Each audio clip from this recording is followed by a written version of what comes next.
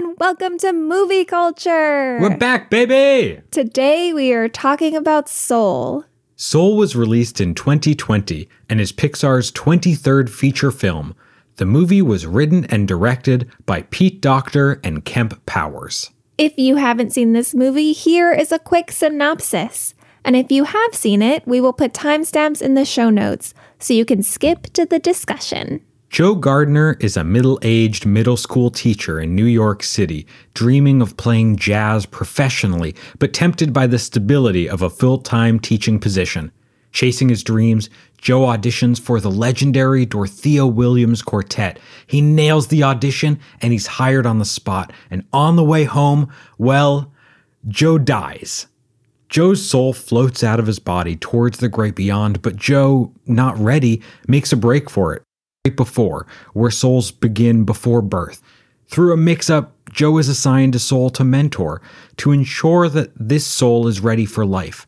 The problem is that this soul, Soul 22, does not want to go to Earth, and Joe wants to return back to his body.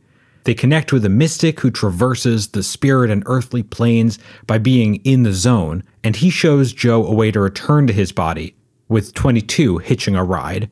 Upon waking, Joe realizes that he's not in his own body, but in the body of a cat, while 22 is in his body. As Joe tries to figure out how to switch back, 22 takes advantage of her trial run as a human to learn about passion and purpose. At the end of the day, they're sent back to the great before, where 22 realizes that she's ready to begin her life.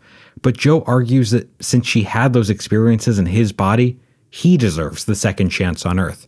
Angry, 22 storms off as Joe goes back to Earth. Joe gets his night with the Dorothea Williams Quartet, but realizes after that his life hasn't changed just because he achieved his dream. He plays piano to go back into the zone, moving to the spirit plane and connects again with 22. He understands that 22 was ready for life, and he escorts her to Earth so that she can begin. For his actions, Joe is offered a second chance at life, which he takes and vows to enjoy every moment of the rest of his life.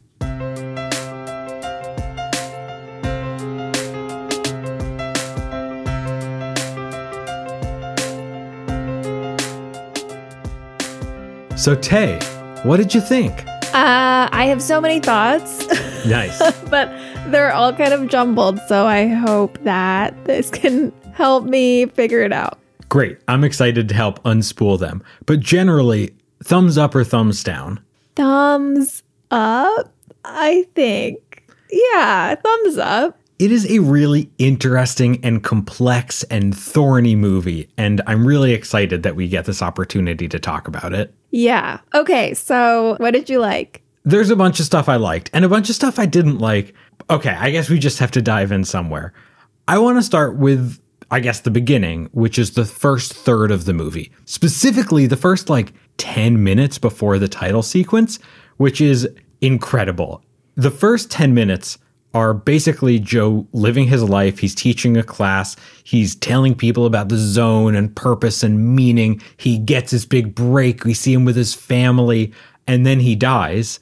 And then the title sequence rolls. And I was shocked that we weren't a half hour into the movie already. The first bit of this movie just flows so quickly. Yeah, it doesn't make sense to me how that's only 10 minutes. No, it's wild. They fit in so much. Yeah. So much information, so much characterization, so many visual gags. It doesn't feel like exposition for a second. There is a little bit of exposition that comes later, but that early stuff, not at all.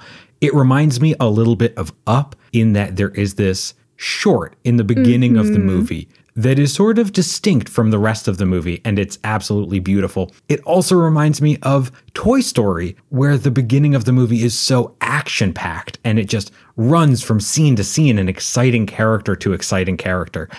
I thought that was a really awesome way to start the movie. And then, even after the first 10 minutes, the first 36 minutes, I think, is where we sort of saw the change. That is all in the great before. And I think that that is a super cute, funny, great animation. I really enjoyed that first third of the movie, and it promises a lot about what this movie is going to be about. It's going to be about life. It's going to be about this character, about meaning. I was just really excited by this first third. It was such a great way to enter the movie. Yeah, I agree. And we've talked about before how well Pixar starts their movies. I think that when we watched Finding Nemo, we had the same feeling of like, wait, that all happened in the first 15 minutes? We're already here? Oh, yeah. They don't start slow. But I agree about the first act of this movie, the first 30 minutes or so. It's really fun and it sets up a lot of promises for the viewer and a lot of ideas about what this movie is going to be about. And I remember the first time that we watched it, I just had this feeling of awe, like, oh my God, they're going to do it. They're really going to make a movie about the meaning of life, like a so-called kids movie just about death and the afterlife and what this is all about. The movie is called Soul. It's called Soul. And they don't for a second opt out and be like, just kidding, we mean like music, right? We mean a genre. They're like, no, the main characters are not humans. They're going to be literal souls. It's a huge swing. Oh my God. We will talk at length about whether they pulled it off, whether they hit the, I don't know how to pull off this baseball metaphor. Yeah, it's a really simple metaphor too. They hit the ball. We'll talk about if they connected. Right. But it's a big swing. It's a home run swing. The fact that they tried is really exciting to me, and I really appreciate the ambition. For sure. What else did you like? You know, the movie takes such a big swing, and I think that's so impressive and exciting. And the movie is really trying to engage with the big things. But the thing I think it does best, seriously, as well as basically anything I've ever seen, is one of the small things. And that is the way that this movie addresses jazz and the music of this movie. Now, this movie won Best Score. The score was written by Trent Reznor and Atticus Ross, as well as primarily Jon Batiste. Jon Batiste, who is mostly known for being the band leader of Stay Human, which is the house band for the Stephen Colbert Late Show. But he's a fantastic jazz musician. Trent Reznor was originally the musician of Nine Inch Nails and has since become a celebrated score writer. But the music in this movie is incredible, and the way that they appreciate jazz, both as an art form, the way that jazz is portrayed on screen through Joe playing a lot. There's a lot of jazz in this movie. There's Joe at the piano. There's the Dorothea Williams Quartet. It's also a lifestyle, both the lifestyle of a musician and a lifestyle of improvisation. Throughout the movie, Joe and 22, whenever they're doing something well, whenever they're connecting, whenever they're improvising well, they call it jazzing, which is sort of a silly thing, but I love the way that the movie understands this conceptually. It brings jazz conceptually into the movie and also musically. Jazz is said to be the greatest American invention, and of course is a really important African-American artistic form.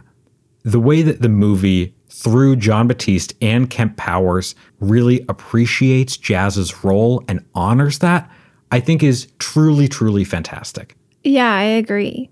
It was great. I know very little about jazz, but I appreciated it. What's another thing that you liked? The animation is beautiful. Oh, it's great. Especially that scene right after that opening sequence that we're talking about. The Joe falling scene? Yeah. They're doing a lot of different styles with animation. Mm-hmm. It's a great way to move us from the real world of New York into this soul world, and the way that they contrast the animation style between those two worlds is really cool. There's this kind of funky, linear, geometric style that is very distinct from the typical Pixar style that you know from Toy Story and really everything else. It's a wholly different thing. And you would think that the most beautiful animation would come from this soul world. Mm-hmm. But actually, the best animation we get in New York City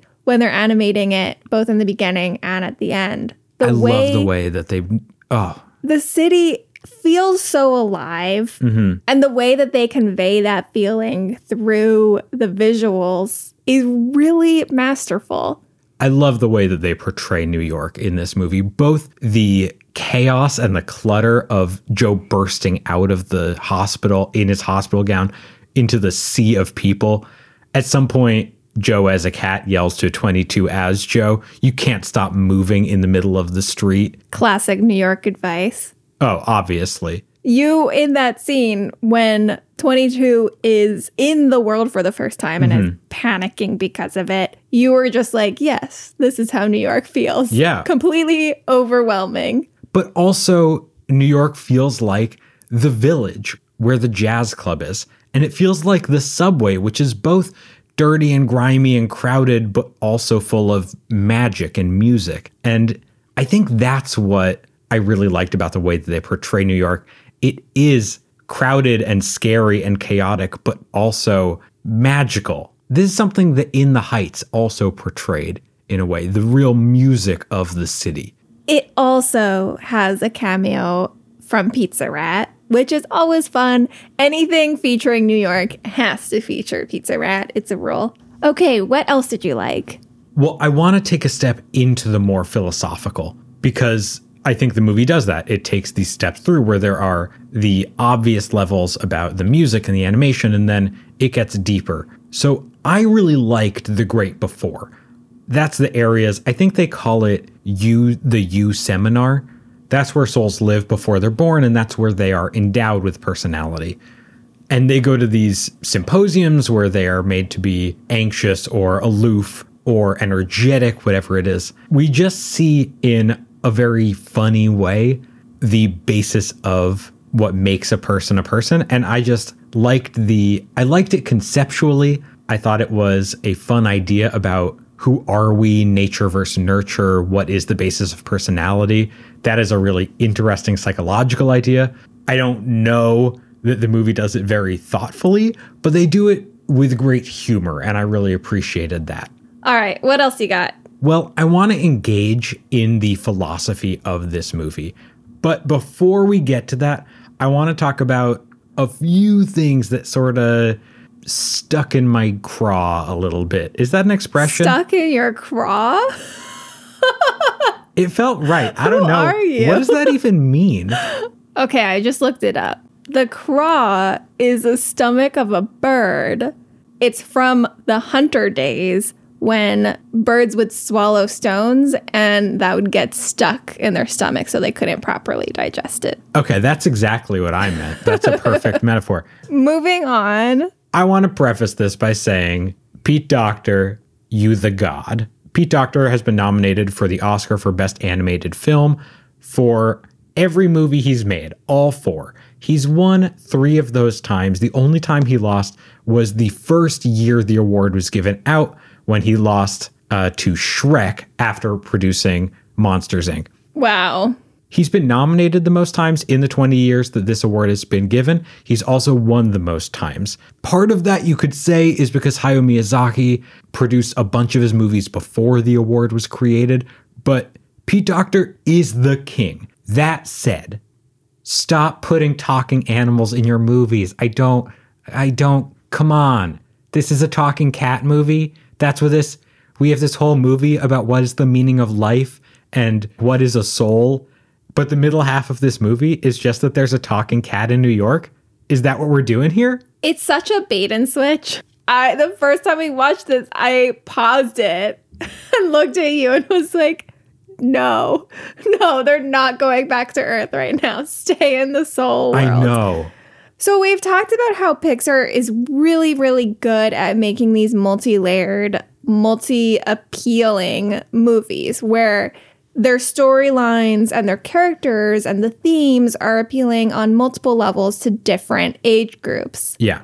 I don't think that Soul does that well, and I think it's very clear in this talking animal segment of the movie. You have Joe in the beginning who's dealing with very middle-aged adult man problems with unsatisfied in his career, feeling like he's been wasting his life. Is he really fulfilling his purpose?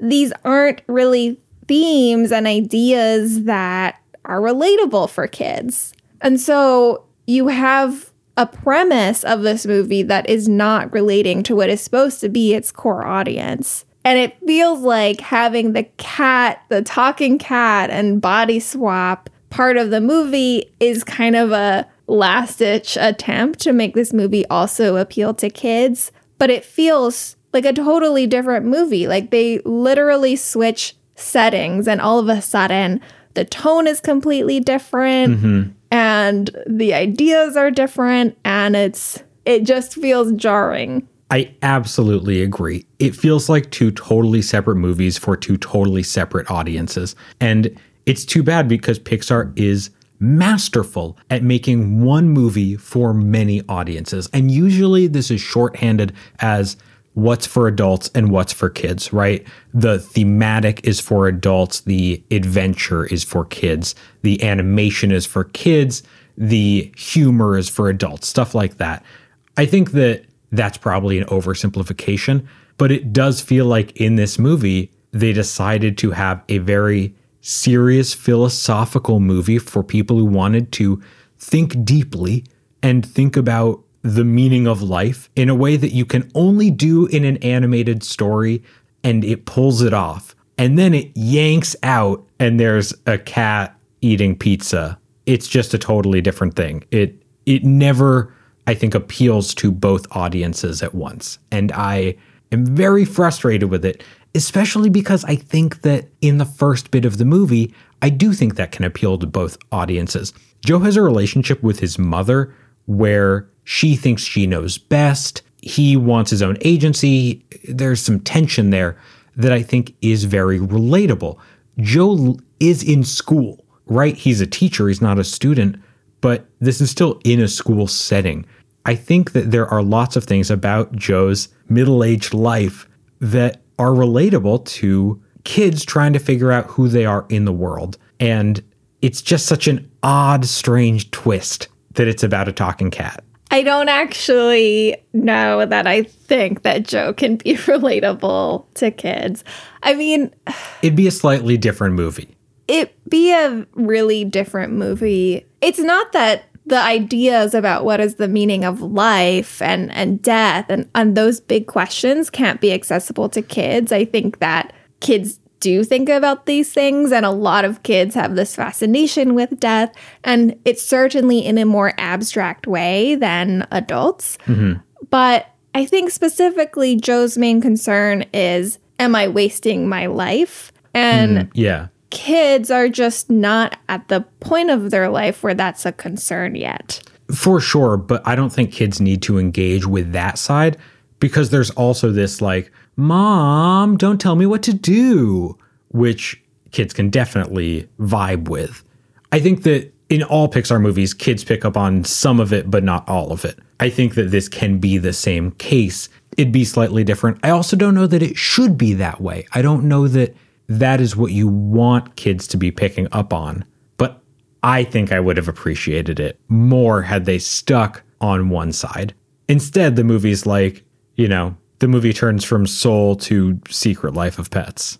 Yeah, I see what you're saying. And I think that the thing that is inaccessible to kids is not the ideas or the relationships in the movie, but the reference points, which we see both in the real world when Joe is thinking about pensions at the school, but really in The Great Before, which is so much based around corporate culture, and I have so many thoughts and feelings about, but I want to stay on the talking cat for a minute because I think it was a major issue with this movie, not just in that we personally didn't want to watch a talking cat movie, but also in the implications about race, which for sure we need to discuss. Yeah. Something that we've not explicitly said, but is core to this movie, is that Joe Gardner is black. He's voiced by Jamie Foxx, and Kemp Powers, a African-American screenwriter was brought on to write and co-direct this movie in the same year that he wrote One Night in Miami, which is a really terrific movie about civil rights icons like Malcolm X and Jim Brown and Muhammad Ali and Sam Cooke talking about the ideas of race and having a dialogue between each other and offering different perspectives. This is a movie that was very careful in some ways about the ideas of race and certainly made a good faith effort to do that. But in Soul, when Joe and 22 re-enter the world and swap bodies, it's worth understanding that this means that Jamie Foxx is no longer voicing a black man. He's voicing a cat. And Tina Fey is no longer voicing a cute, ethereal blob. She's voicing a middle-aged black man. There's a lot going on here. So when the trailer dropped, I think we didn't know yet that this was going to be a talking cat movie. It was really just that he dies and then becomes a blob.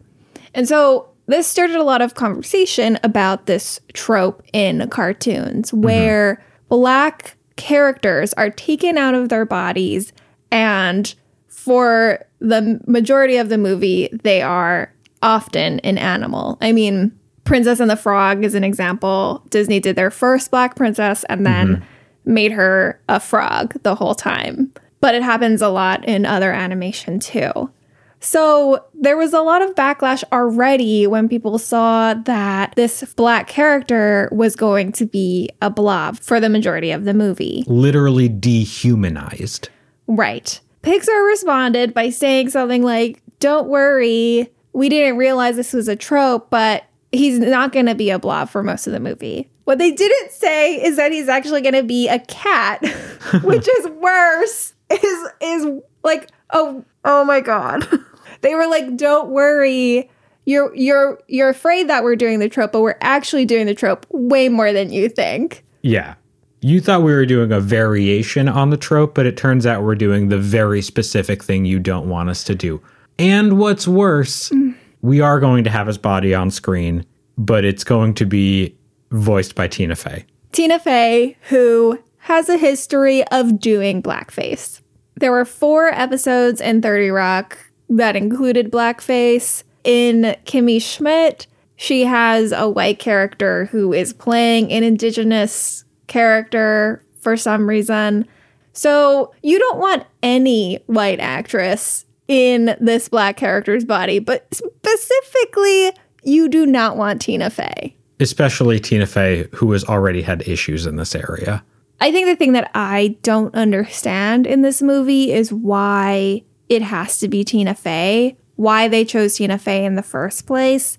She specifically says, as the character of 22, that she could sound like anyone. She just sounds that way because it annoys people. Yes. And it did. It did.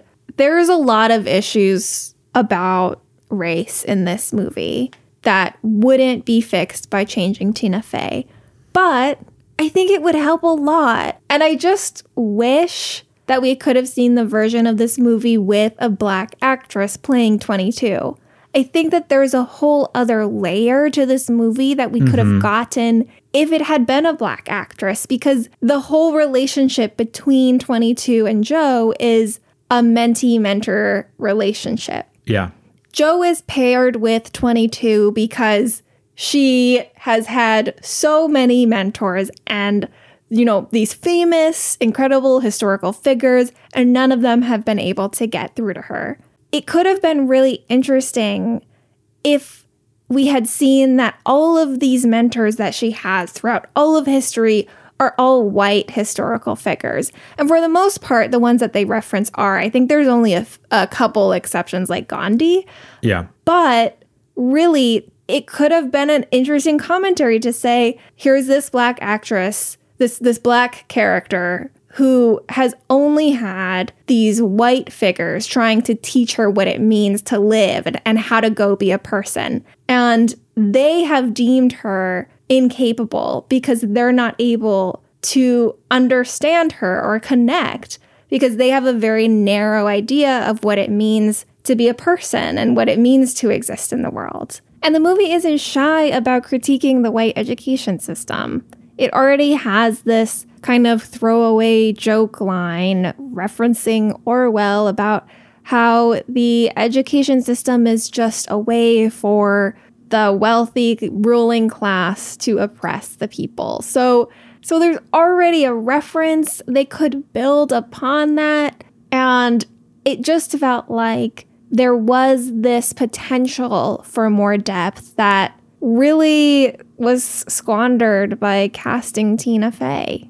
Absolutely. It would have been such an interesting layer of depth to really explore the idea of what we consider to be a great life and a worthy life, and that usually that is of people who are white and European and fulfill a specific perspective about what we think greatness is, especially being about, military leaders or scientists or philosophers, and not thinking about other people who can have great lives, especially because I actually think that would have been in line with the themes of this movie. Not just other people who can have great lives, but other people who do have exactly, great lives. Yes. Yeah. So that's kind of the bullet points about race. There's a lot of really good conversation about it online. I'll link one article in particular that I really like in the show notes that kind of breaks this down in more detail. I think it's worth reading. Great. It's certainly worth exploring.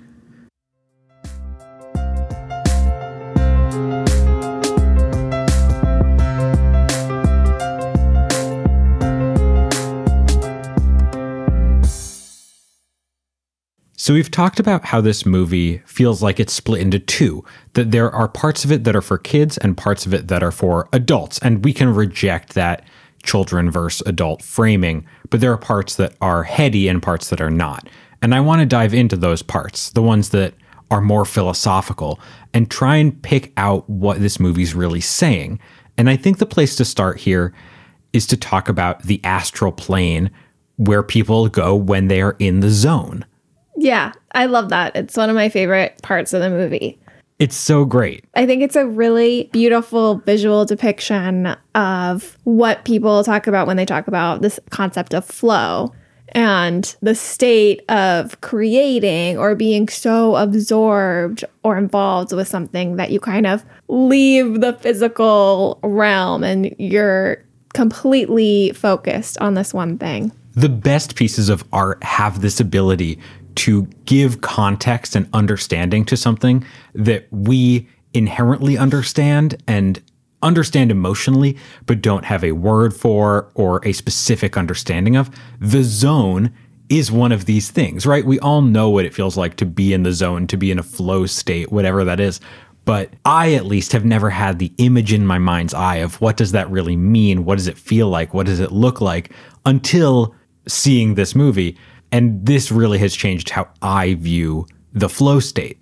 Yeah, and I think the most interesting and exciting part of this whole visualization of the zone and flow is how the movie pairs that concept with the concept of lost souls. It's so cool. So in this astral plane, we see people kind of floating above in this ethereal space where they're creating and they're participating in their art. And below them are these monstrous creatures, these souls that have become totally consumed with these ideas so much that they have become monsters. And the movie explains the link between that. And I want to find it and just play the explanation here. So many of them. Sad. You know, lost souls are not that different from those in the zone. What? The zone is enjoyable, but when that joy becomes an obsession, one becomes disconnected from life. Gotta find it. For a time, I was a lost soul myself. Really? Tetris. And we see at some points a soul drop from the zone, from the flow state, from the passion and the joy into the obsession and turn into these monstrous creatures. I love the idea that this flow state and being a lost soul are two sides of the same coin. Mm-hmm. I think that as much as I love it, there's part of me that is resistant to this idea. I think it's so pervasive in our culture that there's always this element of danger linked to creation, to artistic creation, that if you love something so much and if you're so involved in a passion, that is something that is dangerous. And certainly there's a truth to it that it can lead to obsession. But I think it's interesting because in the movie, we see one clear example of a lost soul. The movie shows us this man who is a day trader who's so obsessed with making his trades on Wall Street, presumably, that he has become totally disconnected from his actual life. And he can only see his computer screen, and he's hunched over his desk at his job, and that's how he's become a lost soul. Mm-hmm. I think that's so interesting because it's so different than what the movie presents as the joyous, creative space. When we see people in that space, they're creating art, they're playing sports, they're doing these things that they love that brings them joy.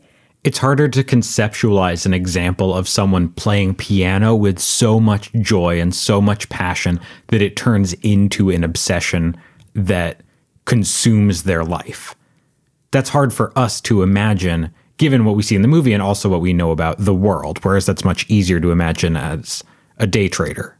I'm trying to think about how to articulate this contradiction because I don't know that I'm doing a good job of it. Surely, yes, maybe someone's passion really is day trading and they get so much joy and it's their craft. But it feels like when we see this example of a lost soul, it is very much in this corporate, money-driven frame. Yeah. It seems like he's become a lost soul because he is so wrapped up in this money-making mentality. That's certainly how it's presented. Right. And although Joe is not a lost soul in the movie, we do see the story does make it clear that he's too focused on jazz to the detriment of experiencing the rest of his life. We, in common parlance, would kind of call Joe a lost soul, not in the monstrous way that the movie means it, but in someone who doesn't know what he's trying to do with his life, who feels like his life has passed him by, who feels like unattached from the things that give him meaning. Right.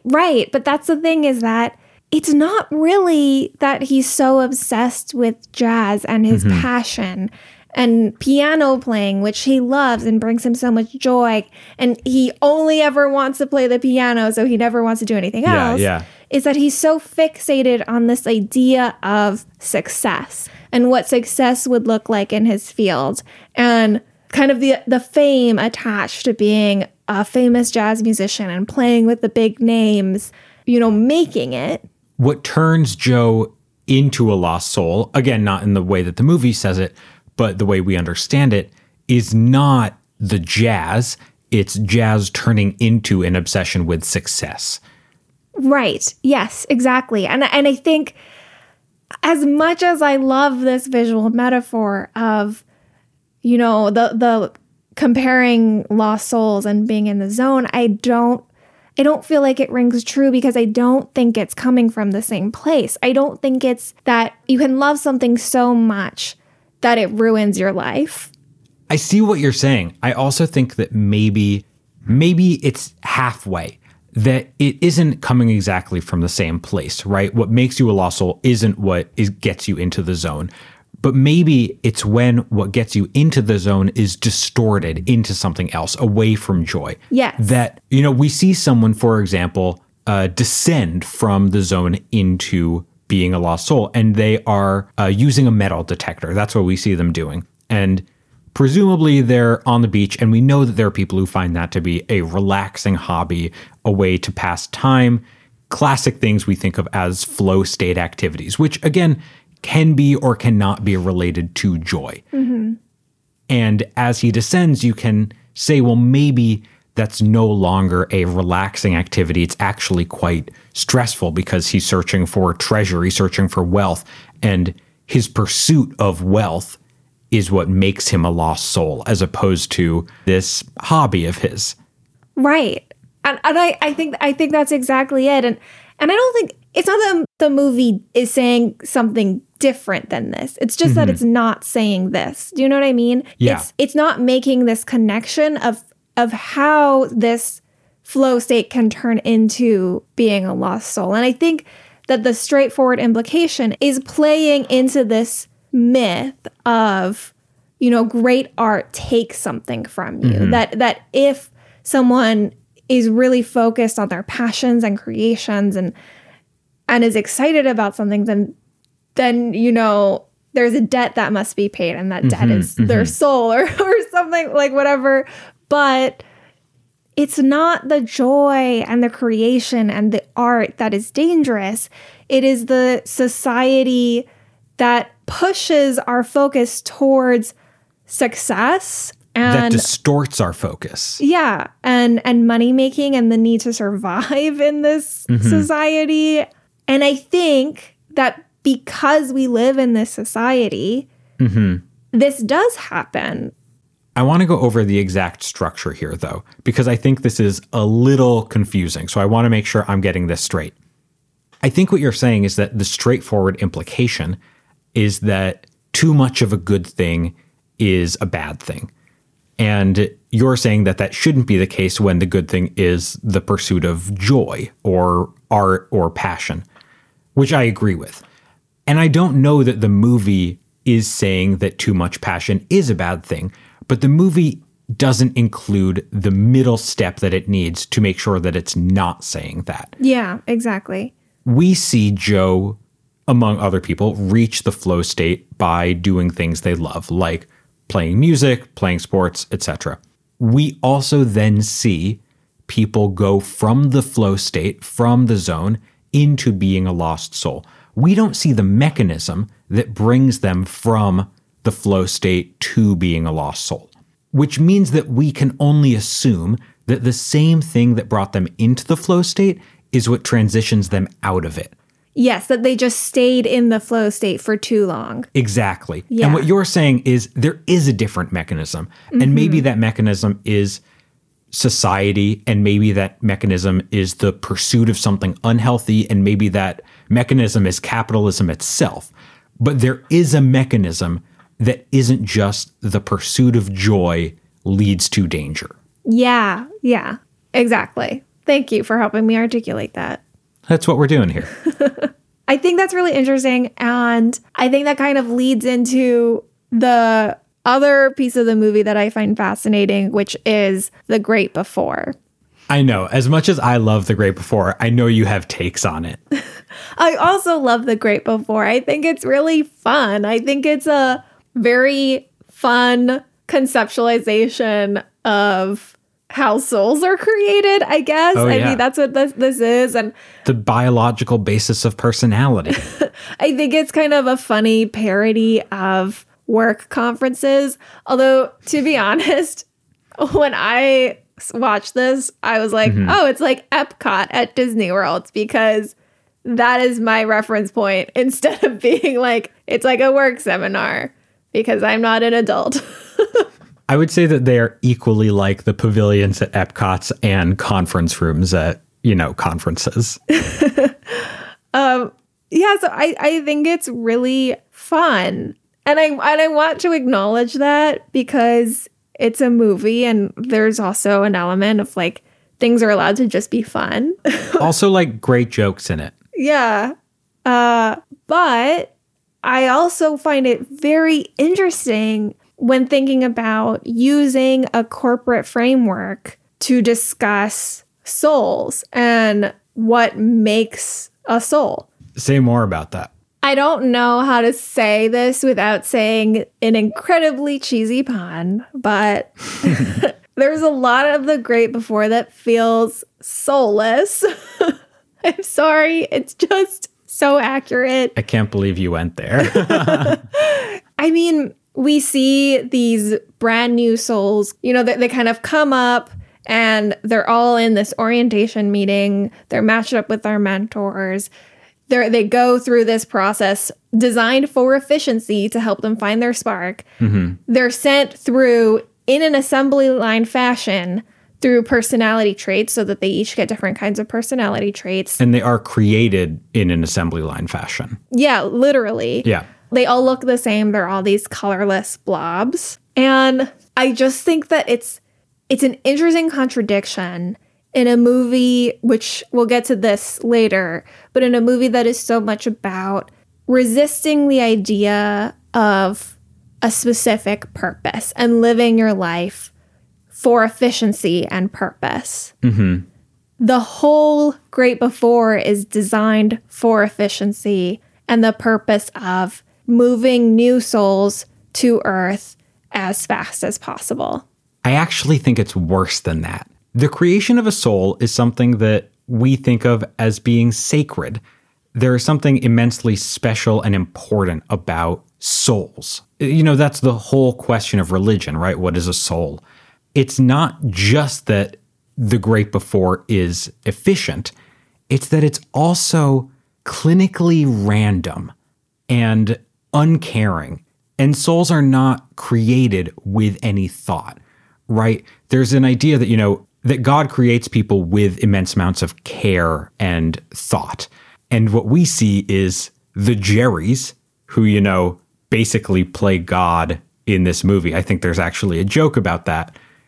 But the Jerrys are not creating souls with thought. They're creating souls based on absolute randomness and total carefree.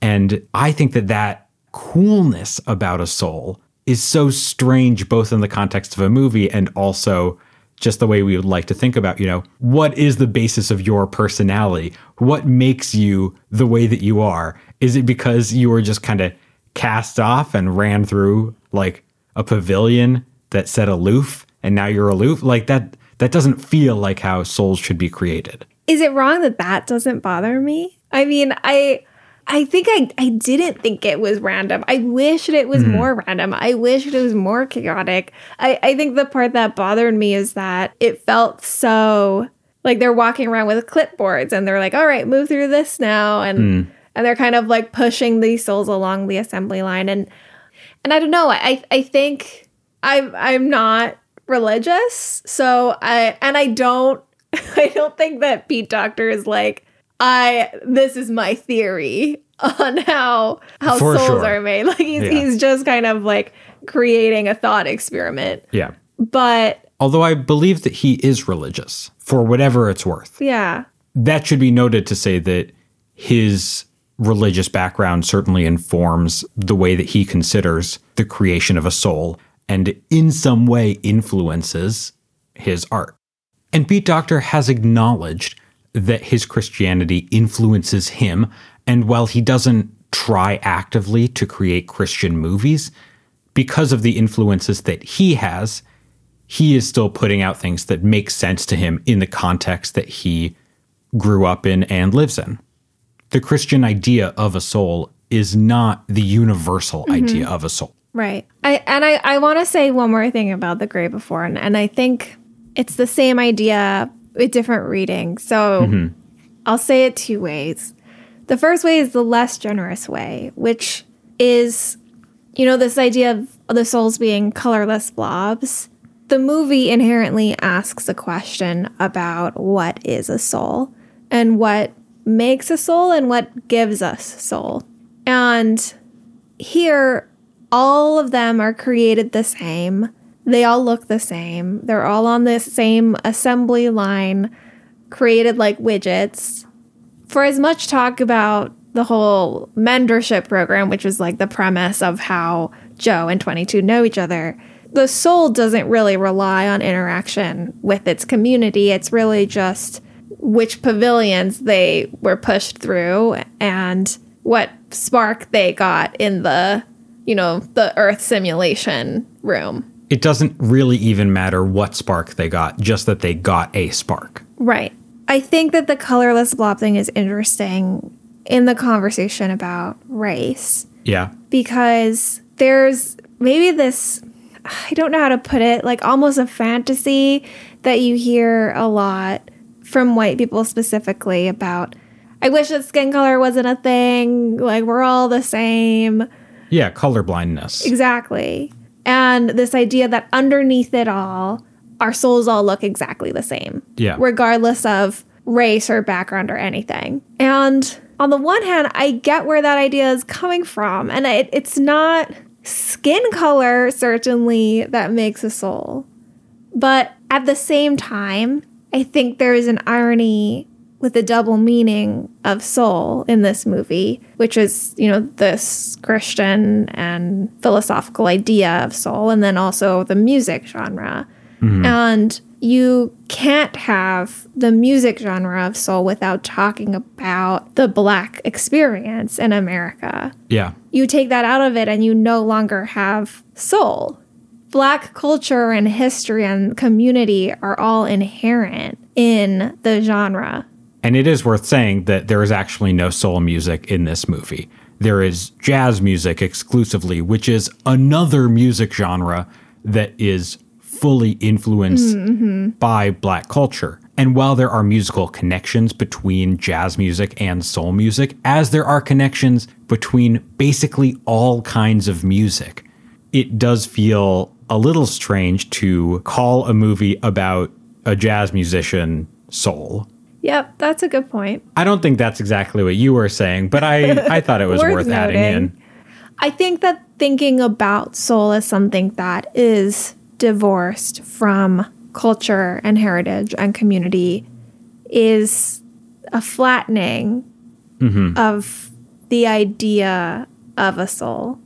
But also, I guess said the generous way, like the more generous reading of this idea is that you kind of have these little blobs that all look the same, but they're unfinished.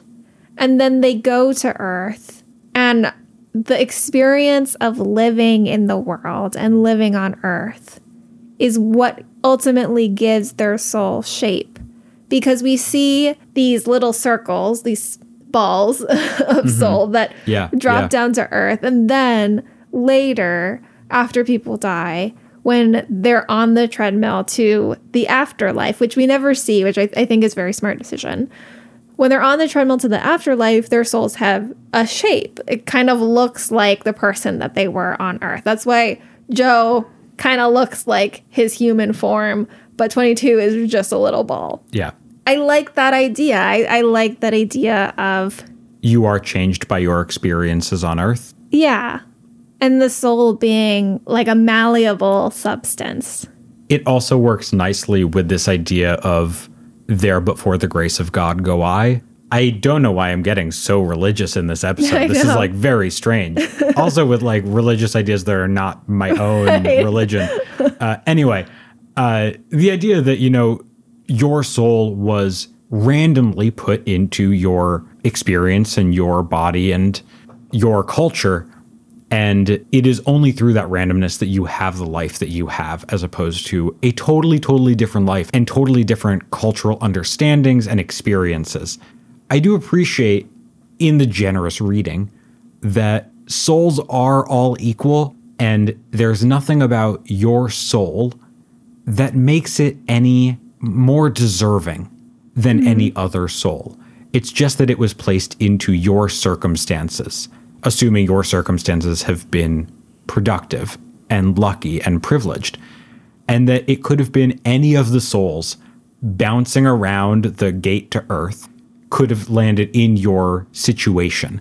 And it happens that it's yours that did, but it could have been anyone. And to recognize that your soul is fundamentally no different from the soul of someone else, at least initially, and to look at someone who grew up in different circumstances and with different experiences and privileges, and to think that there is nothing that was fundamentally different about you from them.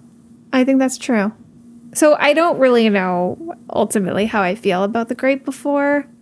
I don't know. I think there's just something exciting about seeing a movie that is working so hard to push back against the society that we live in, while also being so much within the society that the conception of the afterlife or the before life or whatever this is, like a totally different realm for Earth, is still stuck within this capitalist framework. I think it's a fun insight into the two of us, what we are individually concerned about in this instinct, or what we are made uncomfortable by, I suppose, that you really bristle against the idea of this efficient system, which I am quite comfortable with. And I am very uncomfortable with this idea of a randomness that you are totally fine with. I think that's a fun, anyway. I think what you're getting at also leads me to one of the things that I had some trouble with about this movie, which is that there's such a great premise and such great philosophical effort, right? As you were saying earlier, they take such a big swing, and that's so fun. But the philosophical answers that they reach are not as tight or as well thought out as I would hope for a movie like this. And of course, there are no answers to any of these questions. You know, the great philosophers throughout history think about, you know, what is a soul? That is the preeminent question. But I wish that the movie had, I suppose, made more of an effort. And there's one area that this I found the most notable, and that is the discussion about the last stage of the assembly line, the spark that the souls get, which is their ticket to Earth. A lot of the plot of the movie revolves around 22 trying to receive their spark. That's been the thing that has kept them in the Great Before for a timeless amount of time. They never found their spark, and it seems like they can't find it in the Great Before, that it's only through going to Earth, which is only possible through this like very strange circumstance of the movie. And our protagonist, Joe, for the entire movie, interprets spark as purpose, as passion, as meaning for life, and decides that his passion is jazz. It's jazz piano. That's what he does. That's his purpose. That's his mission. That's his meaning. That's what he was put on this earth to do. That's like the first thing he says in the movie. It's in the opening scene that he says that. Yeah. Because Joe is our protagonist, we believe him. We accept that spark equals passion. And Joe is pursuing his passion the entire movie. I'm going to fast forward to the end, though, because near the end of the movie, when Joe returns to the Great Before with 22, he speaks to, you know, God Jerry and says that playing jazz piano is his spark, right? That's his passion. That's his meaning. And Jerry replies, "What are you talking about? A spark is just something. It's just what you find joy with. It has nothing to do with passion or meaning for living or anything like that." Now, I think that's a good message. Yeah, he specifically says something like, you mentors with your meanings of life and purposes, you're so basic. That's a good joke. And it's delivered by Richard Ayoade, who's a British comedian who is fantastic and has a great voice. I love him as a voice actor in this, especially as the voice of God. Big fan. But that's where we're leaving this? A movie that is about Joe pursuing his goal, the meaning of his life, and the philosophical answer about what a spark is that it's actually not that. It's not your passion, that your passion doesn't matter to what your soul is. Your passion is not related to your soul. Like, that's where we're ending. I appreciate why that works about explaining what the spark is. The alternative is also very strange. It would be very strange to have ingrained and embedded in a soul a specific passion or purpose. It would be very strange for a soul to be sent to Earth to play jazz piano. Because what if that soul never starts playing piano and never finds out that that's what they were supposed to do? Especially because we also see way more obscure sparks. Like, oh, your spark is being an astronaut. Well, there have been 14 astronauts in history. That's not that many. Okay, there have been a little more than that, but who's an astronaut? That's not a thing you can make someone's embedded purpose of life as. So I appreciate that you can have a spark that is not tied to any specific thing. But we've spent the whole movie talking about purpose and passion and the meaning of your life being this specific thing. I guess, to be honest, to me, it feels like the rug is pulled out from under you at the end of the movie, that what you thought this movie was trying to address is actually cast aside in a throwaway line, and it's not about that. And I don't know. I don't really know what to make of that. Oh my God, I loved it. You didn't like it? I like the joke. I thought, oh my goodness. Like by far the best part of the whole movie.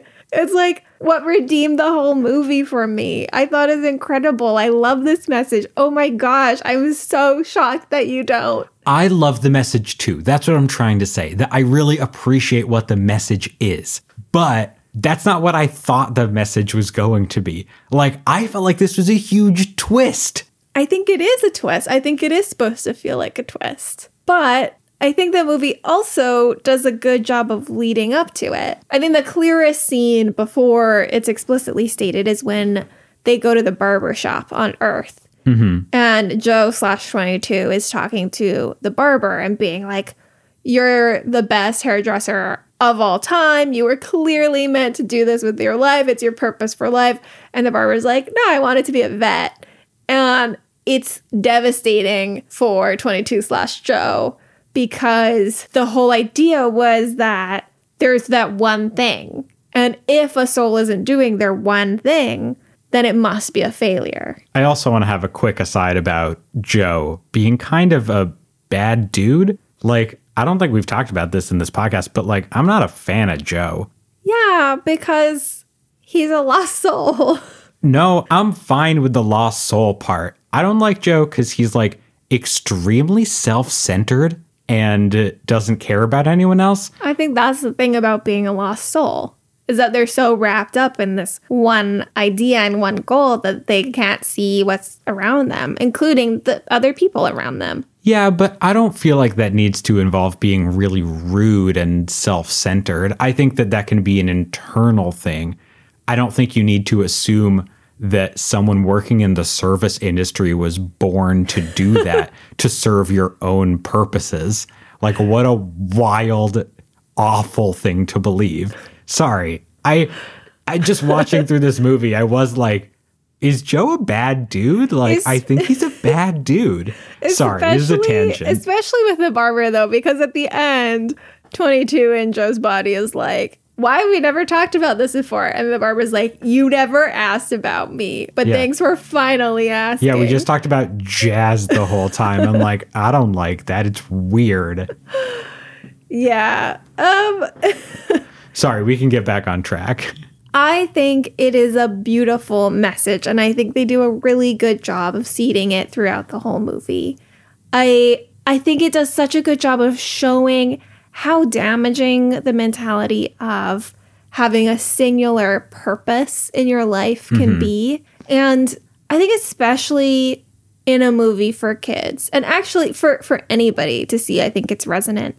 But especially in a movie for kids, I think it's really important because so much of the messaging that we as adults try to say to kids, and by the way, I think this is a good message, but so much of the messaging is you can be anything you want, and you should aspire to be anything, and like reach those like push for those high goals, and try to achieve these great things. You can achieve these great things, and it's a wonderful message to tell kids, but I think that there is a danger when that's the only message of that being distorted into you have to achieve these great successes. And if you don't, then you have failed in some way.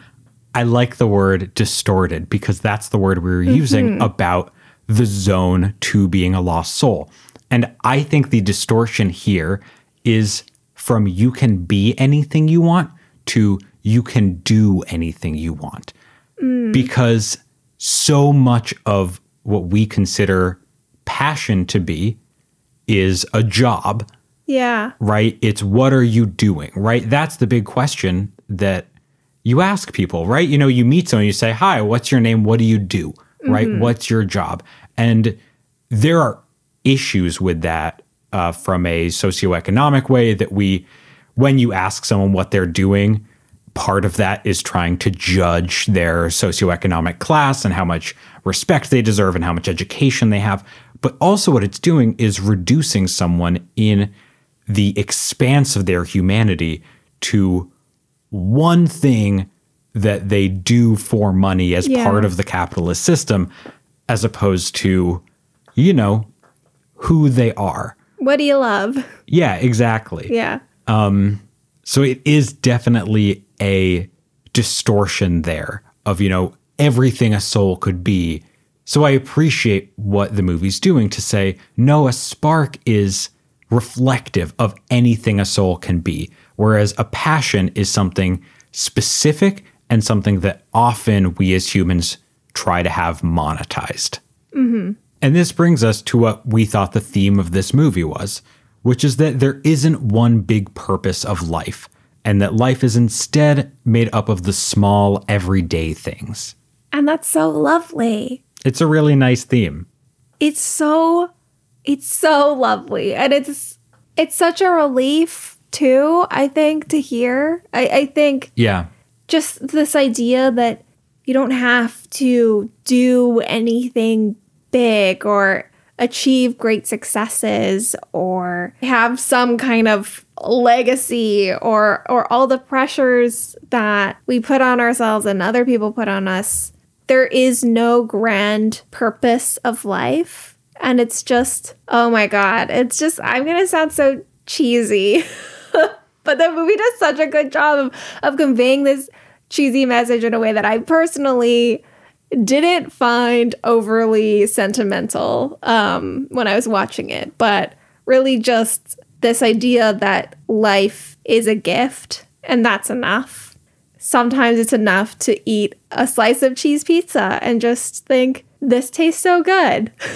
Or to sit on a stoop and look at the sky and just feel the breeze and feel the sun and accept your place in the world. There's something very lovely about it. I think it really resonates. And I can only speak for myself personally, but I found it really resonant that it's those grounding moments. Those moments where you can really be present and be where you are and be who you are. And it's kind of like the antidote to this overly intense, production-driven mentality that is pushed on us in the system that we're living in. It's a rebuttal to hustle culture. Yeah. Yes. You don't need to be doing things all the time. You don't have to be, minimaxing your life in pursuit of a single purpose or passion, or in pursuit of a job, or really of anything, because life is not one thing, it's holistic. It's everything, including the big things, but also including the small things. And it's about not taking the small things for granted. Right. There's a strange thing about this movie. I like it a lot on paper. I like thinking about it. I really like talking about it. I love the philosophy of it. I love the concepts of it. I love the theme of it. I truly adore the music. But I also don't know how much I loved the movie. I think there are lots of parts of the movie that don't exactly follow what the movie is on paper, that don't meet the premise of the movie. Right. I think there are areas that we are not so engaged with Joe, with 22, that when they reach the conclusion of their character arcs, it leaves us a little emotionally wanting. It is sort of a cool, quiet movie as opposed to one that really pulls at your heartstrings. I think you're right. And man, I think what you said about the characters is really true. And I'm trying to think back to the previous movies. And I think that Joe specifically is really lacking because they very clearly set up what Joe wants. Joe wants to play in this jazz group with his jazz idols. Yeah, Dorothea Williams. He wants to be famous, well-regarded jazz musician. But we don't see the drive behind this desire. We don't know what it is emotionally that he's getting from jazz or that he thinks that he will get from jazz. And at the end of the movie, when he talks to Dorothea Williams and he says, "What's next?" I thought, I thought my life was starting now. I thought that this would be like, this is what I've been working towards. And now I feel the same as I do every day. She says this great line. I heard this story about a fish. He swims up to this older fish and says, "I'm trying to find this thing they call the ocean." "The ocean," says the older fish. "That's what you're in right now." "This," says the young fish, "this is water. What I want is the ocean." But that comes so late, and it still doesn't set up the need behind what Joe wants.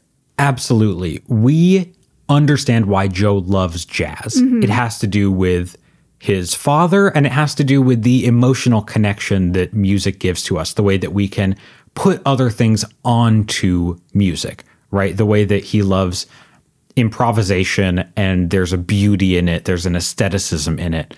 We understand why he loves jazz, but we don't understand why he wants to be a successful, renowned jazz musician.